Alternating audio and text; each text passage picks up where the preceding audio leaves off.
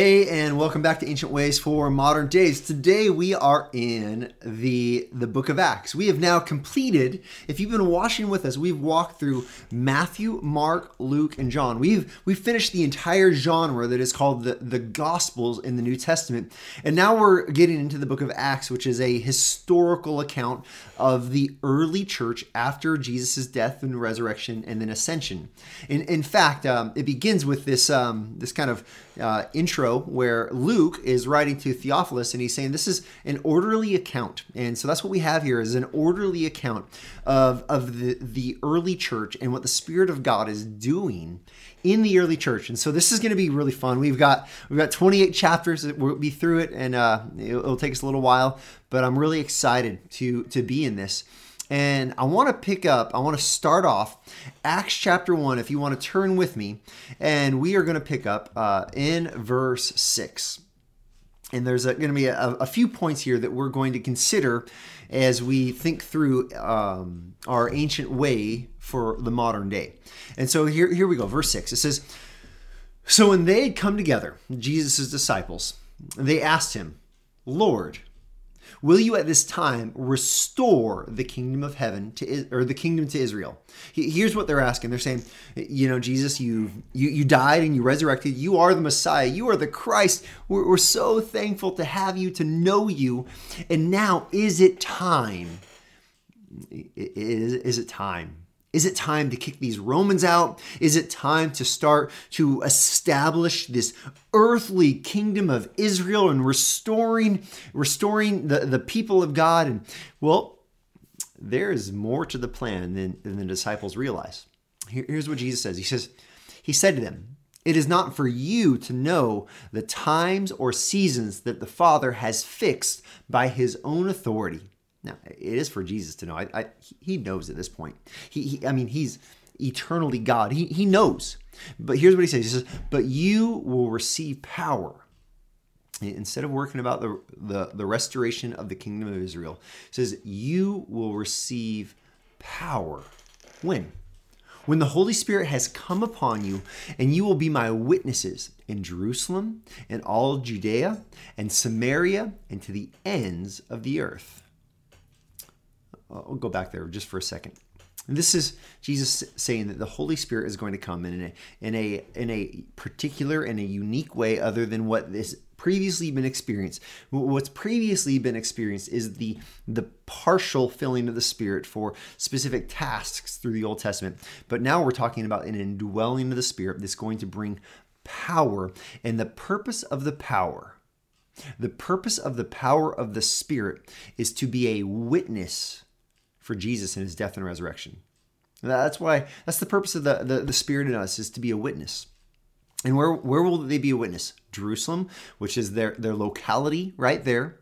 Judea, which is a broader geographical region of people that are Israelites. They're Jewish people. They're like the disciples.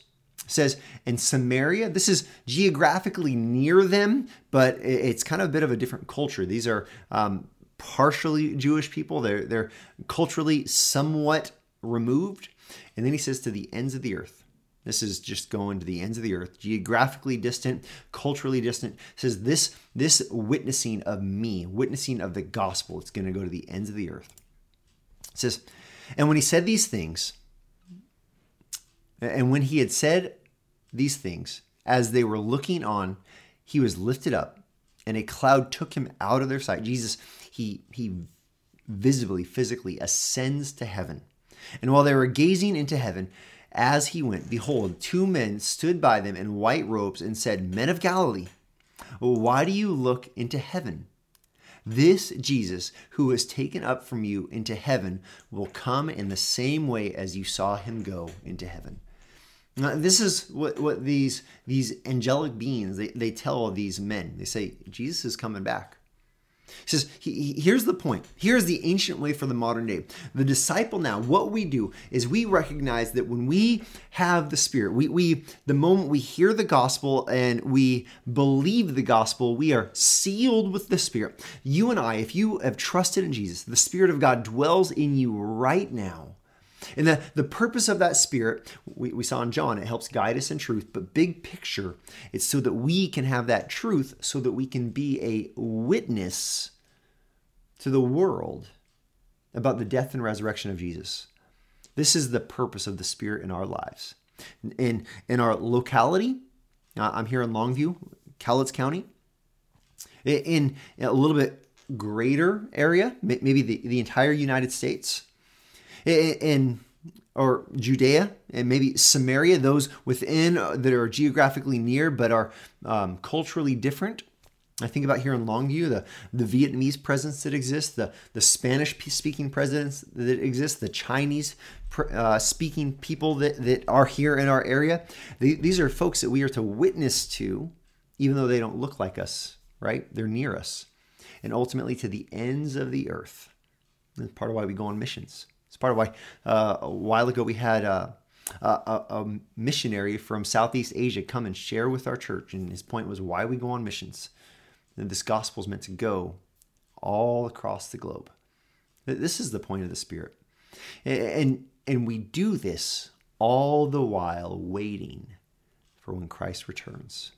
For when Christ comes and brings his people to himself. This is the great hope. And so the ancient way for our modern day today, Acts chapter 1, it's twofold. First of all, we recognize we have the Spirit for the purpose of being a witness. Who are you to be a witness to?